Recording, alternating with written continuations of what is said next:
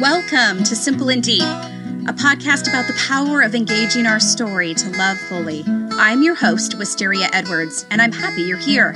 Let's get started.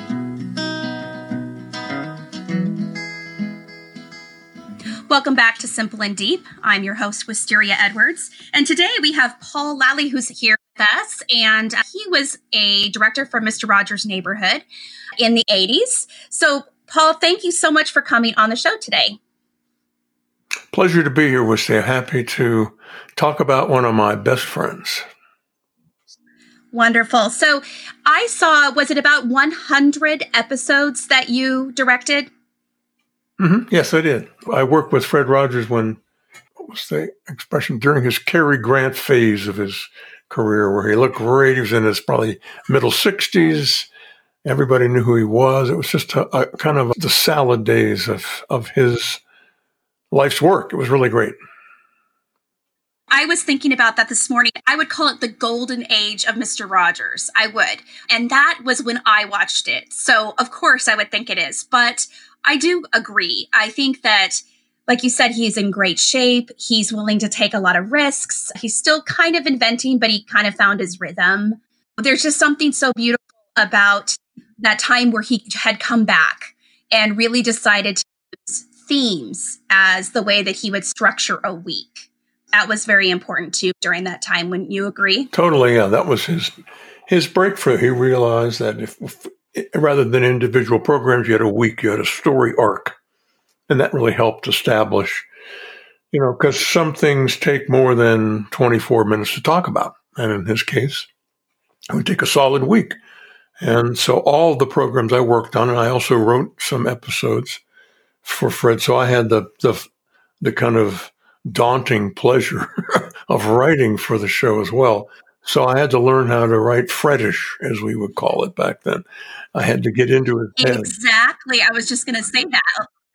Yes. So which episodes did you write? I did a series on work when they dug a pool in the neighborhood of Make Believe, and they sprung a leak in it and had to fix it, et cetera, et cetera. It was about work, people working in the daytime, people working in the nighttime. I wrote all those scripts, yeah. So that was great. Yeah, it was a lot of fun. Mm-hmm. Absolutely. But, I think that people don't realize, maybe more so now that they've had some documentaries and such that have brought attention to the intentionality of Fred. And you did speak to Fredish, which was really quite daunting. And it was a joke, obviously, with the crew. But I think it's really important that we recognize that Fred Rogers had a whole system of speaking to children because he truly believed that that was what was important, is that the words that we choose have tremendous power in the life of a child or with people in general, but definitely with children. He didn't want anybody to misinterpret or be confused about what was being said. And I'll give you a good example of that when people would have spoken to me about Fred when he was in his house, not when Neighborhood Make Believe, but in his house, he seemed so conversational in how he was speaking, but every word you see there was carefully crafted, every single word. It was on teleprompter because he did not want to make a single mistake in that time when he was that Fred, as we used to call it. And so that he was so good at what he did, it sounded like he was just talking like you and I are talking, but it was deliberate and focused. And I had to write that sometimes. It was very scary, but I could do it. Why was it scary? Was it because he was a perfectionist the way he worked? Or was it? No, I think when you're a writer, and I am a writer, you have to, and I've written for television and screenplays and things like that, you have to, if you're writing for somebody else, it's a big difference. I've written stuff for James Earl Jones and for certain people, and I'm not name dropping, I'm just saying that these people have a certain cadence to how they speak, not only how they speak, but what's going through their heads. So it's that sort of thing. You have to project yourself and sort of become a medium for the person. But I was able to do it, and I was happy and proud of that. Right. So I've heard the story, but I would love to hear the story for the listeners again of how you came to actually direct Mr. Rogers' Neighborhood. How did that work out for you? In my job, I had worked in public television for 10 years prior, and the company I was working with, a kids company, went belly up. I was freelancing. I answered an ad in Broadcasting Magazine, a little teeny ad. It said, wanted television director for children's program, period. That was it. Respond, box, Wow. whatever. And that was all it took. And I met Fred. And it changed your life. Yeah. You bet. It was a huge hit.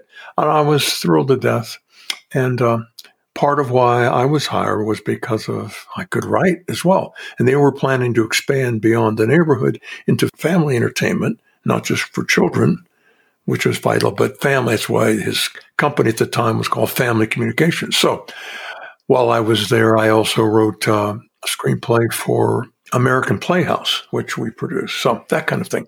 So writing and words and communication is what Fred was all about, whether it was on the street with a person, whether it was on television. He knew how to get from A to B with a topic.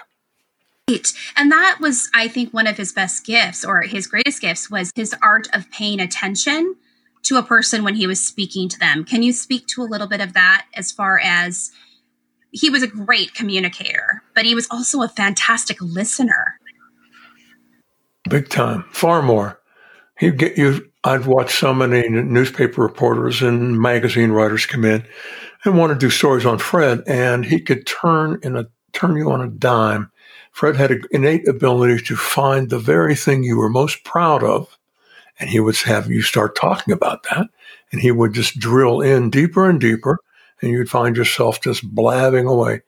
And I have carried that knowledge into my professional life ever since. I always looked for, that thing that somebody really is proud of, because it's a way to say, I see you, I hear you, and I acknowledge you.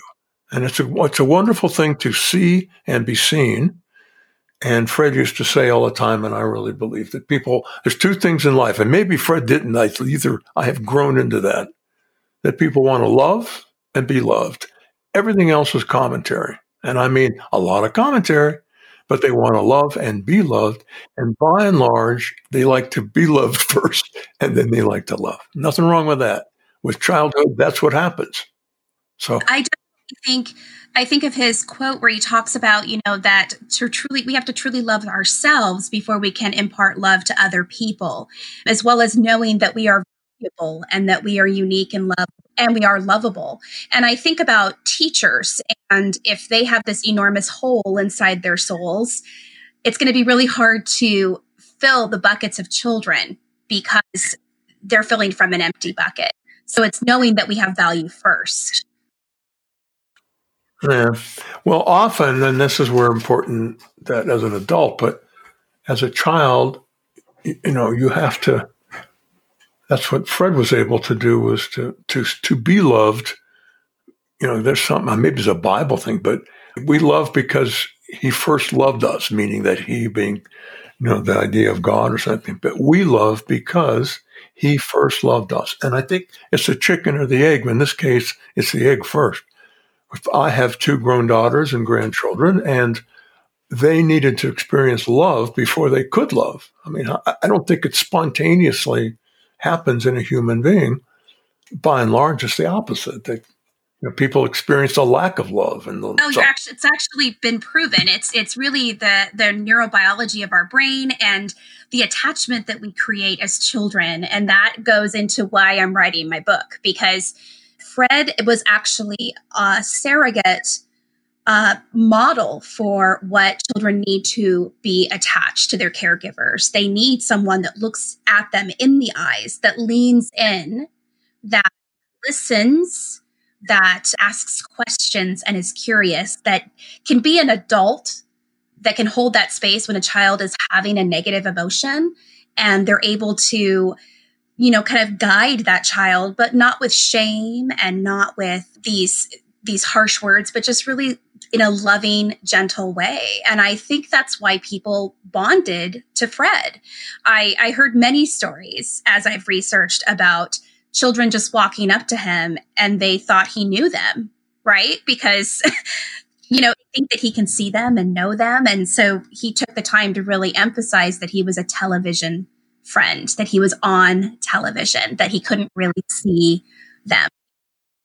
Good point that you raised, that anybody who appears on television, and Fred learned this, that you presume people, if children presume or relate to adults, presume a relationship because you've been inside their home in a little screen, but you have to realize as a human being, they really don't know you, but you have to allow them to be your friend that way because they presume it.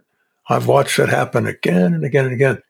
And it's important for anybody who is a communicator, certainly the medium of broadcasting, that people do presume relationships.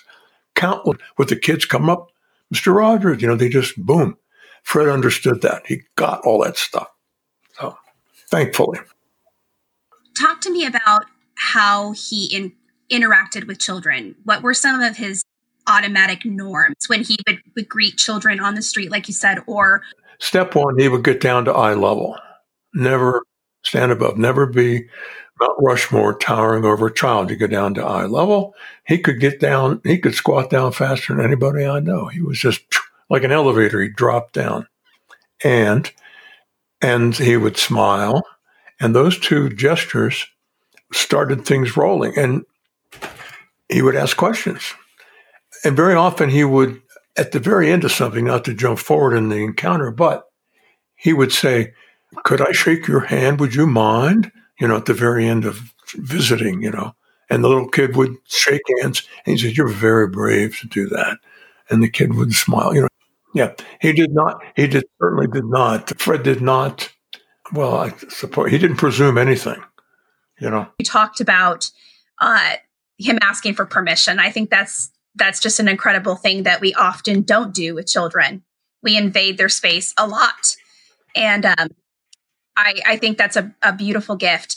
Where else did you see his art of paying attention on the set, per se? I think for me, there was just this constant alertness to his environment. In some people, you would call it being hypervigilant. You see some people who are pretty sure they're going to get smacked around a little bit. They're hypervigilant. They're always looking around the corner.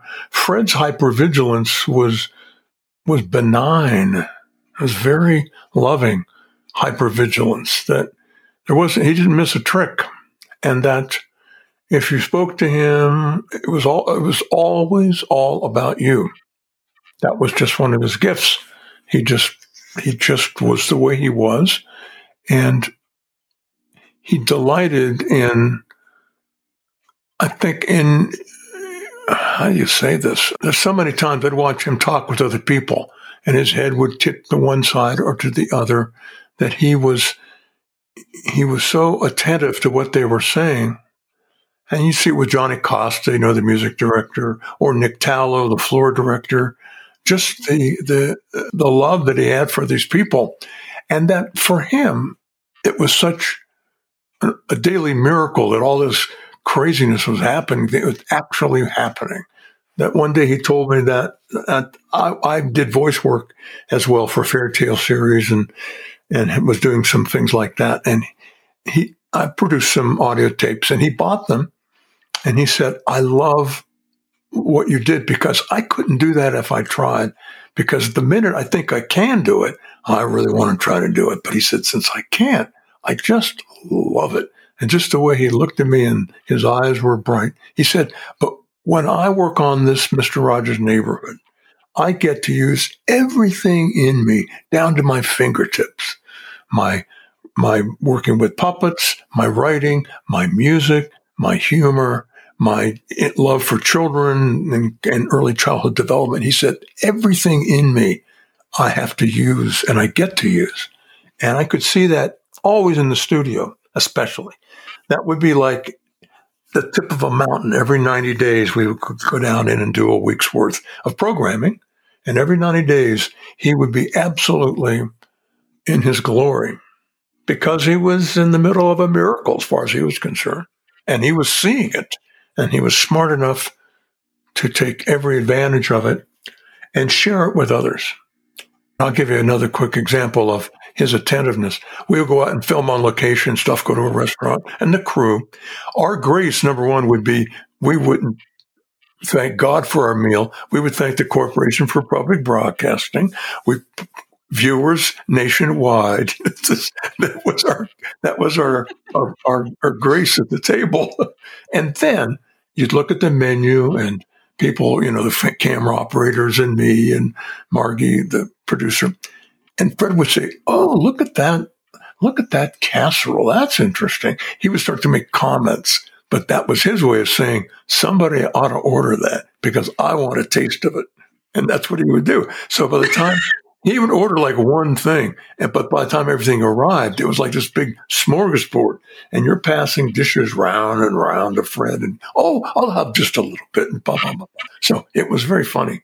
But that was his engagement. Yeah, it's funny. Oh, it's very childlike. It's not childish, but childlike. That essence of childhood, curiosity, wonder, whimsy. The other day, I have to say that for kindergarten, we watched the balloon episode of going to the factory and how they made the balloon. Yeah. But then there's the segment right at where Fred is just making the balloon make all the crazy noises and, the farting sounds. And my kids were dying. But what's funnier to me is Fred in that segment because he is totally having the time of his life making the balloon squeak. Remember what you just said. Be anywhere else. He was having the time of his life. And you know this, and very common that people, Fred would always say that, and people get it backwards with children. All the work you do in childhood, and when you're an adult, you get to play. People get that backwards and think, kids are running around playing. He said, that as a teacher, they're busting their chops trying to figure out how the world works. It's very complicated, and no wonder they sleep. They crash at night. But so Fred was a good example of what it's like to be an adult and play. And I really learned from that. I was a crazy man with my kids because I would play with them, and I was dead serious about play because it's play, and I'm a grown up. So I used to tell my kids, look, the only difference between you and me, I'm gigantic. I'm like 6'4". I'm sorry. I'm real tall. 2, I have a driver's license. 3, I can buy candy anytime I want. I said, other than that, we're just the same. And I would say all this I would be down on my knees looking at these kids, these Sarah and Gabriel. I remember them looking at me straight ahead. And I said, look, we're just the same. Otherwise, we're absolutely the same. You and me, I'm just gigantic, but that's going to change. And you'll get a driver's license. You'll buy candy, blah, blah, blah, blah, blah. What I was doing in my own clunky way was what Fred would do with anybody. He wouldn't talk about driver's licenses and getting candy bars, but that's what he did. He was really saying, look, we're in the same boat together. You're little, I'm big, whatever. Or to me, we're all in this together. He was very unified in his thinking. It came through a sense of spirituality. I can tell you that for a fact, because we were really close that way. Mm. And Fred he was an iconoclast. An iconoclast just means someone who likes to bust things up. That he was an ordained Presbyterian minister, but he loved all these different faiths and loved to poke holes in it because that's what you're supposed to do. In your search for whatever it is that constitutes a higher power in your search for it, you ought to be willing to really dig deep. So we would go to the Christian Science meetings on Wednesday night. I was studying at the time. That was pretty neat stuff. He loved it because Wednesday night, people would stand up and just talk about how Christian Science helped them with something in their daily life. And he and I were both struck with the natural eloquence of human beings who would just stand up and talk about something that was important to them. It was not like you'd have a gift of tongues or some kind of dramatic thing, but people would just talk, and it was proof positive. He and I would just look at each other and give each other the look because it was just astonishing to see the ability of human beings to be so engaged in their world. And that's in the specific is the universal. Okay, that's a big rule that it is if I talk to you and say a man walks into a bar, okay, but I say a man walks into a bar, he's got kind of a limp, and every time he turns to the left, he sort of scratches his cheek a little bit. So the more I get specific, the more it gets universal. I don't know why it works that way, but it does. That the more Right. Fred would get specific, because we start to identify with our own universality. It's beautiful that way. So, and isn't it odd that in a mass communication, you think you have to be very broad and general, but in fact, no, you have to take a balloon and make it fart. That's what Fred could do. Yeah. He would be specific, Well, and everybody go, yes. oh yeah. Again, that's his skill. And he wasn't a magician. You can do it. I can do it. Interesting, because the more I've done research with Fred and applied it to my life and in my classroom, the better teacher I am, the less I worry about dumb things that don't matter. I let go. I cleaned off surfaces and made them places where they could put their creation. And I gave them tons of trash to dig in. And it was interesting because as soon as Fred started showing how he could make a puppet stage, then all of a sudden they were making puppet stages. They were wanting, I mean, we couldn't keep toilet paper tubes in stock. They would bring them in all the time, you know, and all of a sudden they're binoculars and their flutes and what have you.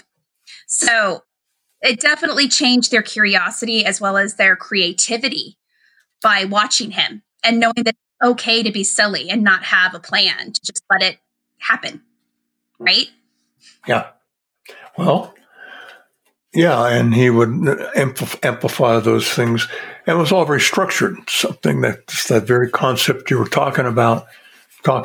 He would, in the process of writing a script, he would bury those concepts into play and into situations, but at heart was a concept that he wanted to communicate to a child. For instance, and give you a good example of the scripts I wrote. One was with the building a pool in the neighborhood of Make Believe. So in the segment where Fred's in his house, he goes out in the back and he has a sandbox there up on stilts, and he would he built up a little mountain of sand, and he puts a hole in it, and then he pours water into it. And he keeps pouring until it starts to break out and start to spill. So he moves his hand in real fast. He's just talking about, playing. But I'm going to back that whole concept down into you that the shows we were doing were on economics, building something and paying for it. Okay. And in economics, it's all about supply and demand. And Margaret McFarland and I talked, and she said, well, she was the guru, not me. I was at the knee of the guru, or whatever. She said, and she had a very tiny voice like this. She spoke that's just how she spoke, she said. And I won't mimic her because it sounds ridiculous. But she said that with the child, and toilet training is very essential, because we were talking to preschoolers. Children still wet the bed, and, they don't have complete mastery of their bowels. She said, with the child, when they're first learning how to be toilet trained, if you will, or control the bowel, is supply and demand. You got it, and mommy wants it. Okay? So it's that simple. You got it, mommy wants it, supply, demand. So then I took building the water, making a little bowl that sometimes you wet your pants, you peed your pants, but you can put your hand around. The Fred is, keeping the water. He's all he's doing, all a child is watching at a peripheral level is a preschooler, is a man putting water inside, like making a little volcano. It starts to spill. He keeps it. What he's modeling is that you can eventually control something you can't control sometimes. I'll see how that's all drilled down. Wow. And the trick is to cover this with paper mache until the child can't figure out that was at the root. So the symbolism is very deep. It's like the keel of a sailboat. Yeah. And all you're seeing are the sails. But the keel was always in all of Fred's episodes. And that's what I had to learn as a writer, that's what's at the bottom. He and Margaret McFarland would combine and do that that the magic together with early childhood, which is not my field. But yeah. And you know what's interesting about that was the fact that their ability to remember childhood, their ability to empathize with what it was like to be a child, to remember being a child is the first key to helping a child, because we can remember how it felt to be small or powerless or wetting our pants. Or I remember the first time I had to take a nap without sucking my finger at because I was trying to be a big girl. And it was such a big deal for me to be able to do that.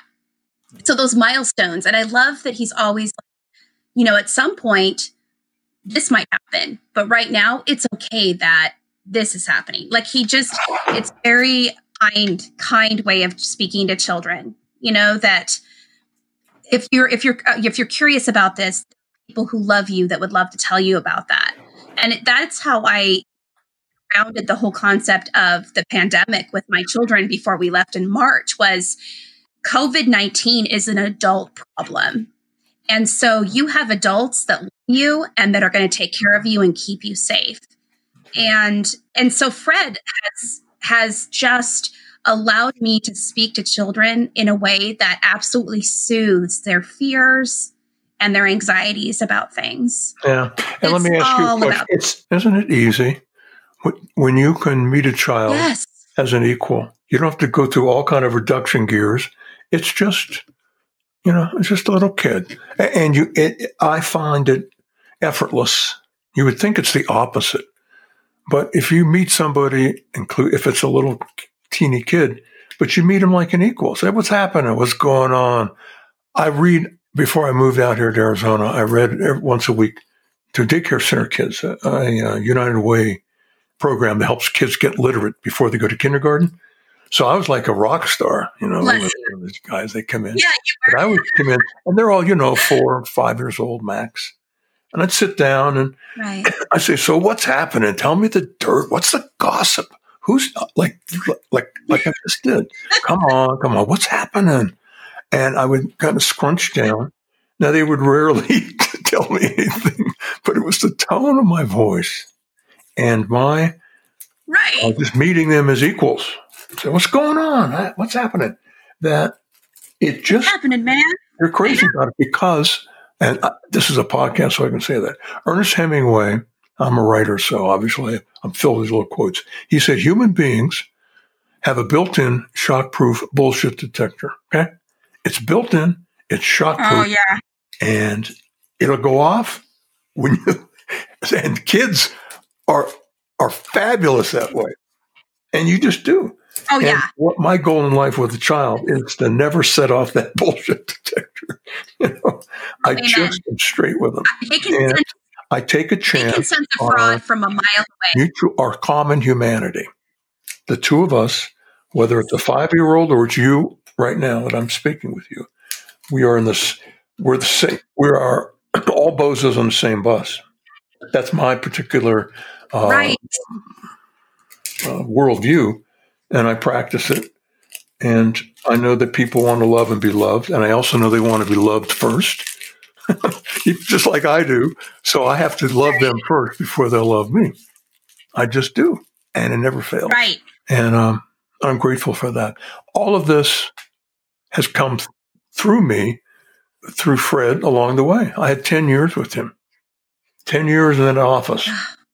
10 years of sitting was called chair time with Fred. He didn't have a desk, he had a chair, a couch, and another chair.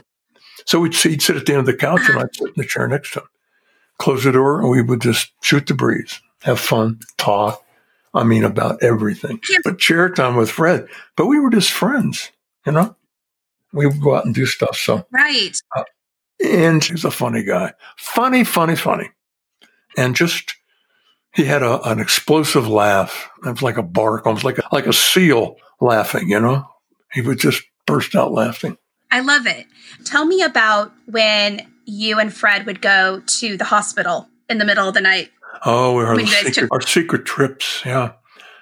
Yeah, he would call me up. Well, Fred used to go out unannounced and over to Children's Hospital and visit children who were really gravely ill with nobody knew it. It was like his little secret trips. I mean, the people knew over.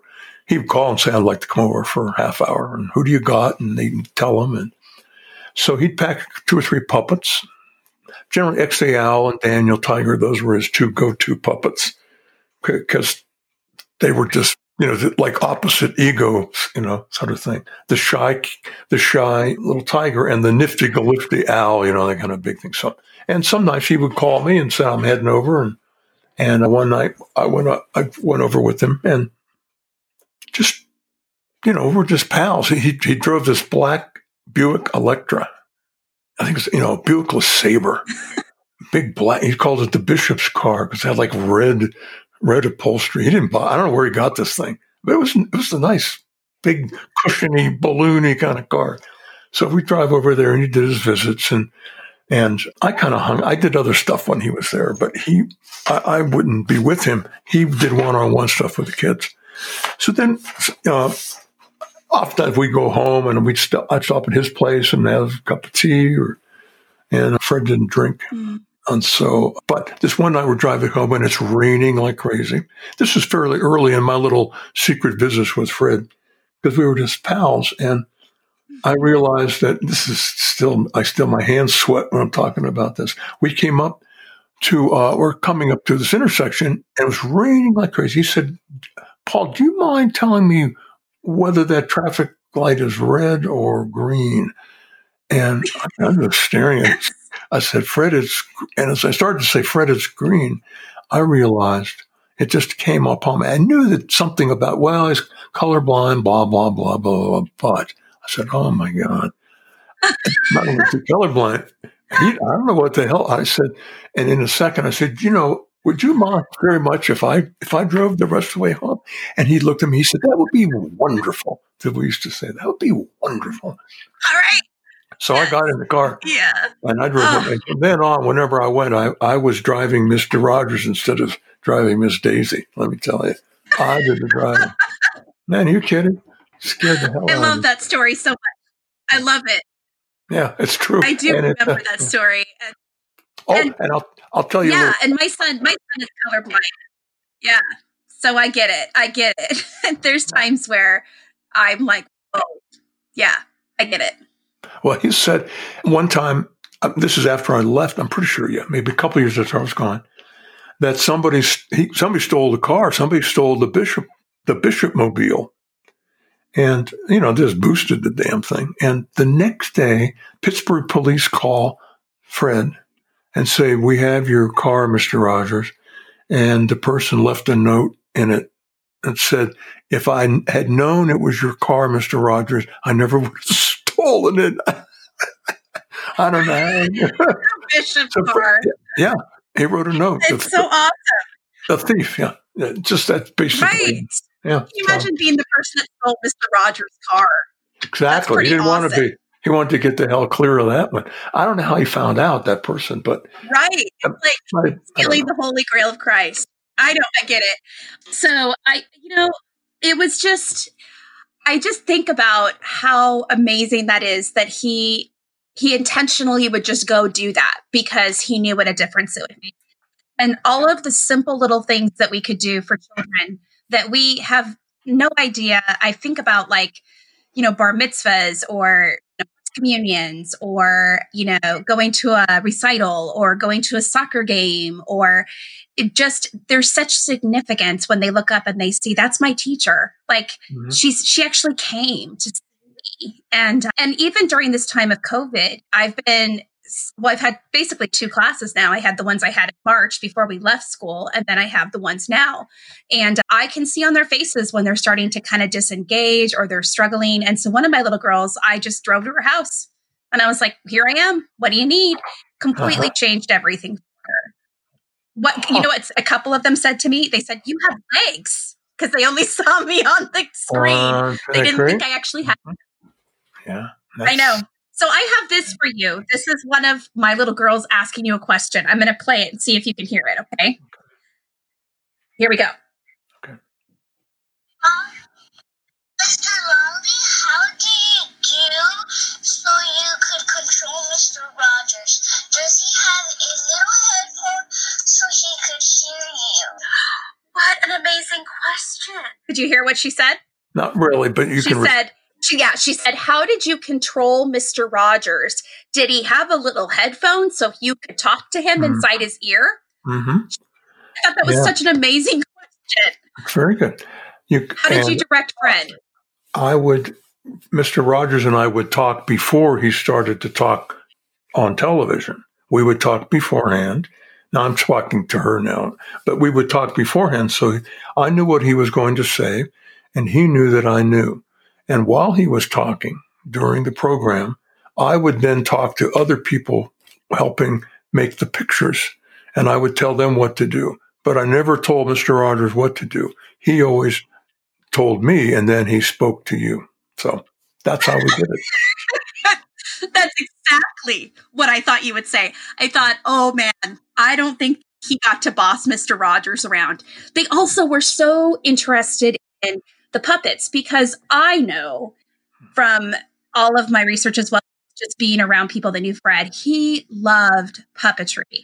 And you had talked about in another story that you told me once about that you almost would forget that Fred was behind them, right? You would talk to Daniel or X, you would be talking to someone. They were so like, right?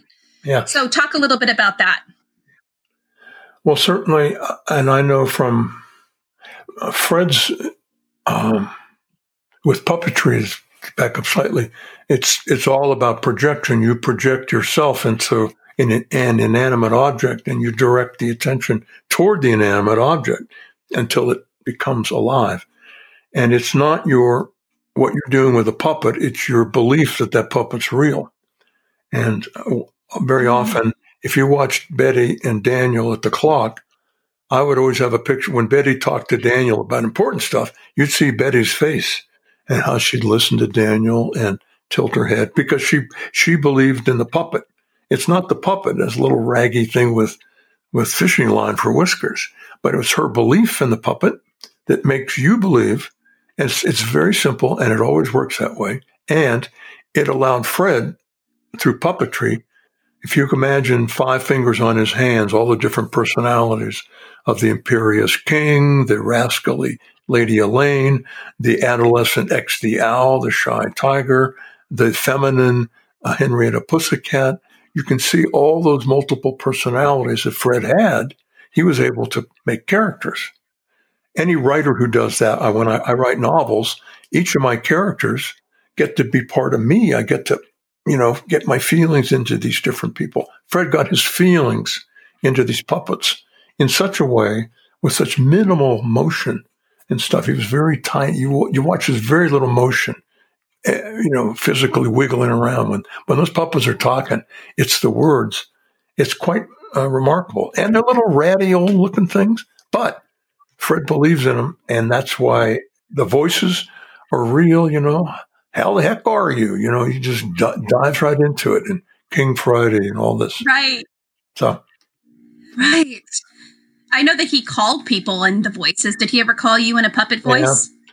When I got the job, finally, he called, but I answered the phone and I said hello. He said, "May I speak with Sarah Lality?"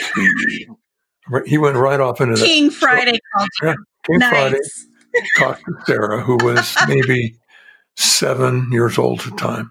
And then she was just right into it. And then Daniel the Tiger, Tiger talked with her. And he would call. Man, that's incredible. Like, what an amazing memory. And I know your kids helped paint some of the dots on the floor too, right? Yeah, they would. Yeah. I had 2 daughters. Yeah, they helped. Yeah. I just think about, being on television, I know what it's like to be in a set, and I know all of that stuff. But I mean, there's just something so amazing about that. And but coming around the corner and seeing the puppets behind glass, there was something missing, right? Because you're like, well, there they are, but where is he?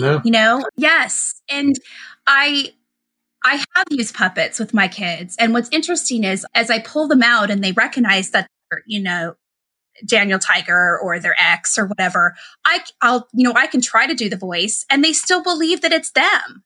Like, even though they know I'm sitting there manipulating the puppet and trying my best to sound Southern, right?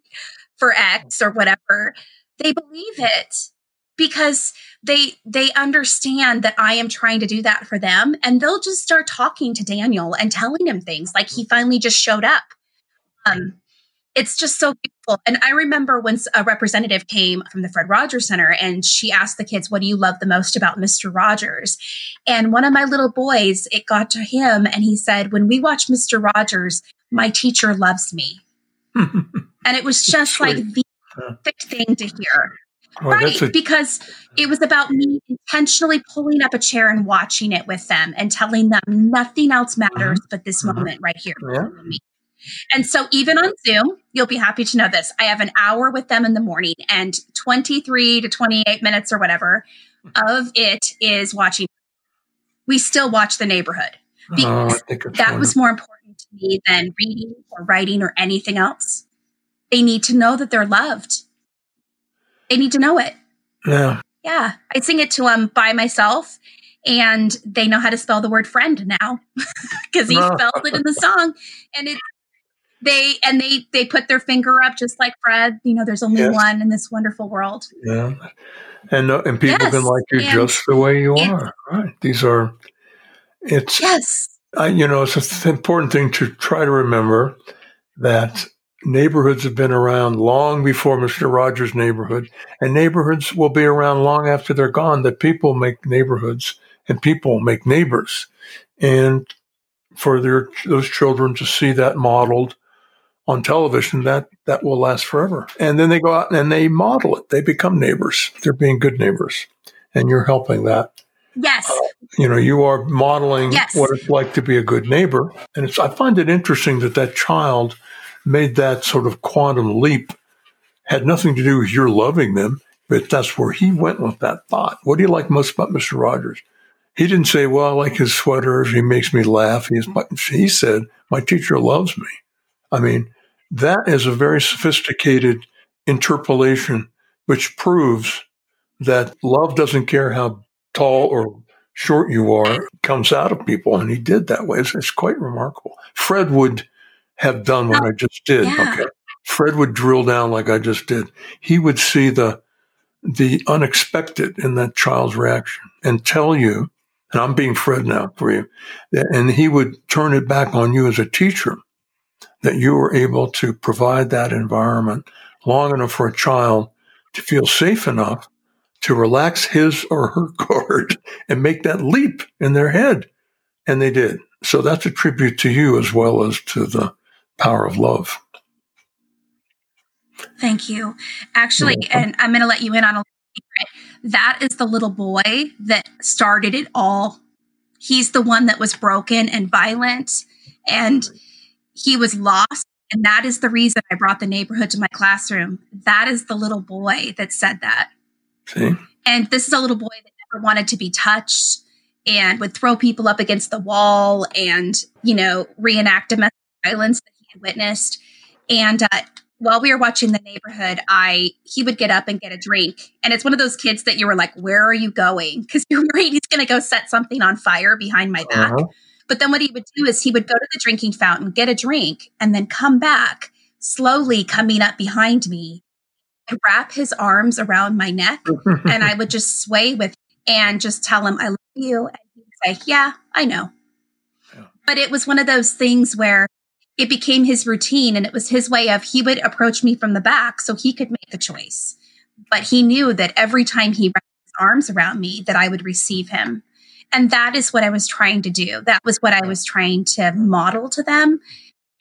But I also feel like all of Fred's prayers over that program are protecting me now as a teacher, that they're ahead of me and, surrounding me as I do this journey, because it's not easy. I mess up all the time, but I also always ask them to forgive me and say, oh, I'm having really big feelings about this. I need some time.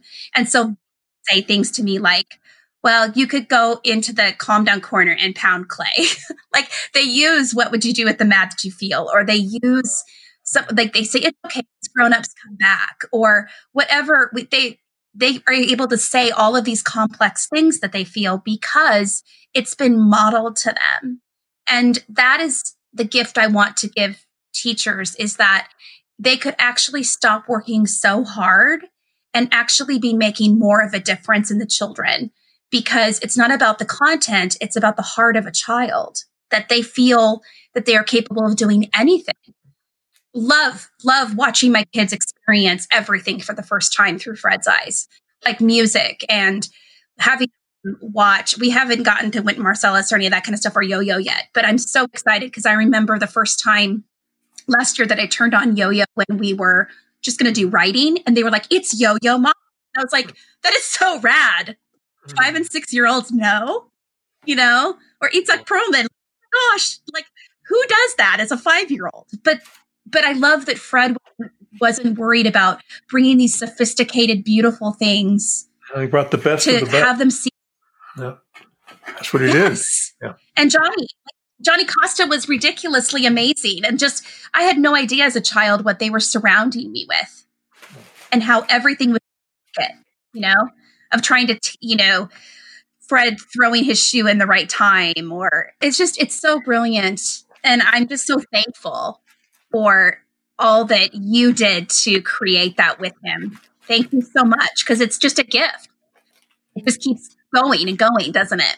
Yes, it does, because, doing what you're doing, it has allowed a resurgence with Fred, just because of the world situation or whatever.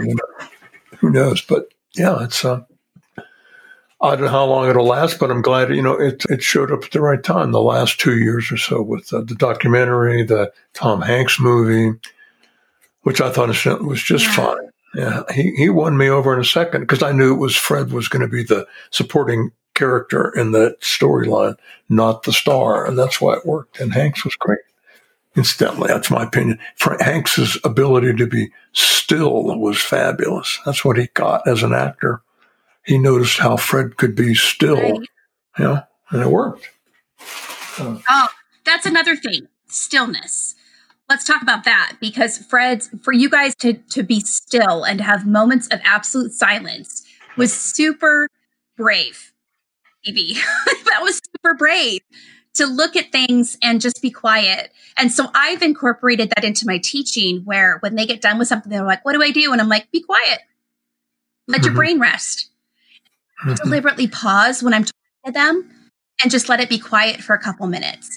And they just look at me, and they don't disengage.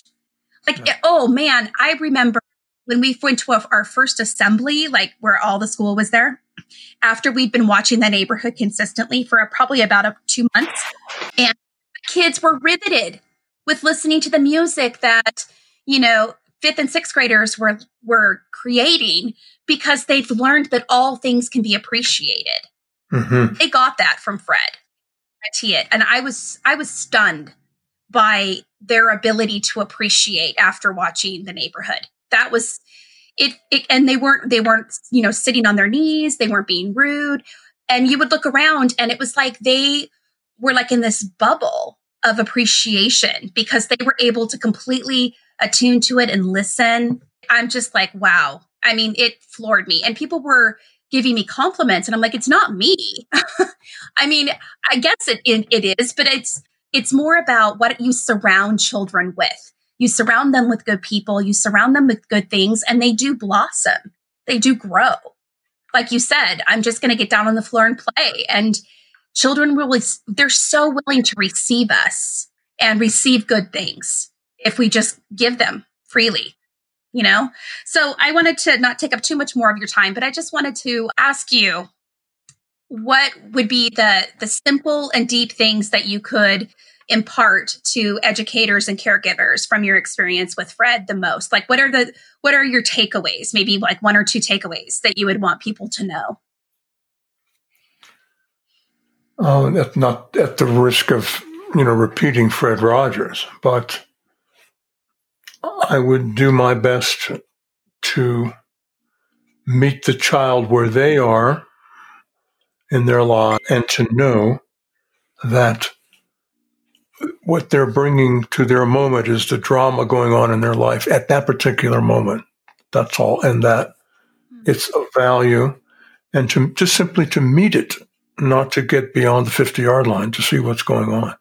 that I'm sure these are things that a teacher, it's just a teacher, but that they do on a daily basis. No, but we do. We catastrophize. Like if we see a child take something that's not theirs, and instead of just focusing on what's going on, we're thinking, oh my gosh, now they're going to be a felon, and now they're going to, like, we think so far ahead in the future that we don't just ask them what's going on. And they might have just taken that because they liked it and they thought they could. Like, I would really like a red marker, so I just took the red marker. It could be something so simple, or be doing that because they know something else. But if I'm already thinking and catastrophizing, now I'm not even in the present moment anymore with that child. Well, so it makes complete sense. And just maybe the most important thing also is to do your best to stay in the present. The Brits have a saying, don't get ahead of the storyline. Okay? Woody Allen, although my favorite director, Woody Allen said, why can't my movies be like watching a Knicks game? You never know what's going to happen to the buzzer. You can't get ahead of the storyline of a basketball game. You can't. And as a teacher, try to do your best not to get ahead of the storyline. Like, for instance, the red marker or whatever it is. Stay in the present. Stay, that the present is all there is. Everything else is commentary and speculation, right or wrong. And it's a lot easier. But it's easier to cope with, but it's hard to do because you want to draw conclusions. But I just think I remember that with my own children and watching Fred 1,000 million times. When he would kneel down and look at the kid, I knew that that's all there was at the moment. We were in the moment. We were in the now. We were not getting ready to go do a location shoot. We weren't going, we were there. And he was great at that. He would look at you and you knew you had no escape. You were in Fred's present. You were in the grand cosmic present and you couldn't get out of it. You try to squirrel around. He'd let you do it, but he'd reel you back with silence. If you want, and it wasn't intentionally. He wasn't conniving. It's just the way he is and the way he was. I say is because, that spirit is still just, he is. He's as real as you are or I am, or that kid is that you're going to see tomorrow. It's just, they're real. And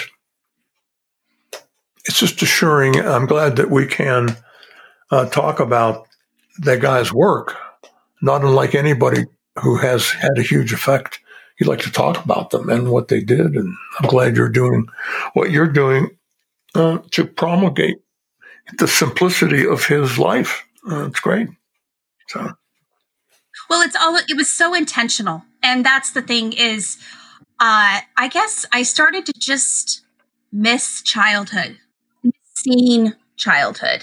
miss seeing children be allowed time to figure out who they are and not just push them through this funnel that we've created for them. And then I found myself wanting my own children to kind of conform to this model. And I was like, I remember just the first time I started writing about it, I just wept and wept because I thought, what did I have? And I thought, well, I had Mr. Rogers. And so I started showing him with no reason except that he was me. And it still works. And so thank you for sharing your memories and your time. And I just know that everybody is going to be very, very blessed by this. So thank you so much from the bottom of my heart for doing this. You're very welcome. And, keep the faith and keep staying in the present. And I'm going to do the very same thing. And as Fred would say, I'll see you down the road. Right. Thanks for joining us this week on Simple and Deep.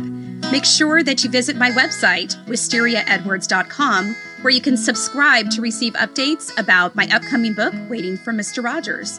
And while you're at it, if you found value in the show, I'd appreciate you giving it a rating on iTunes or wherever you're listening to it, or simply tell a friend about the show too. That would be a great help. Till next time, take care.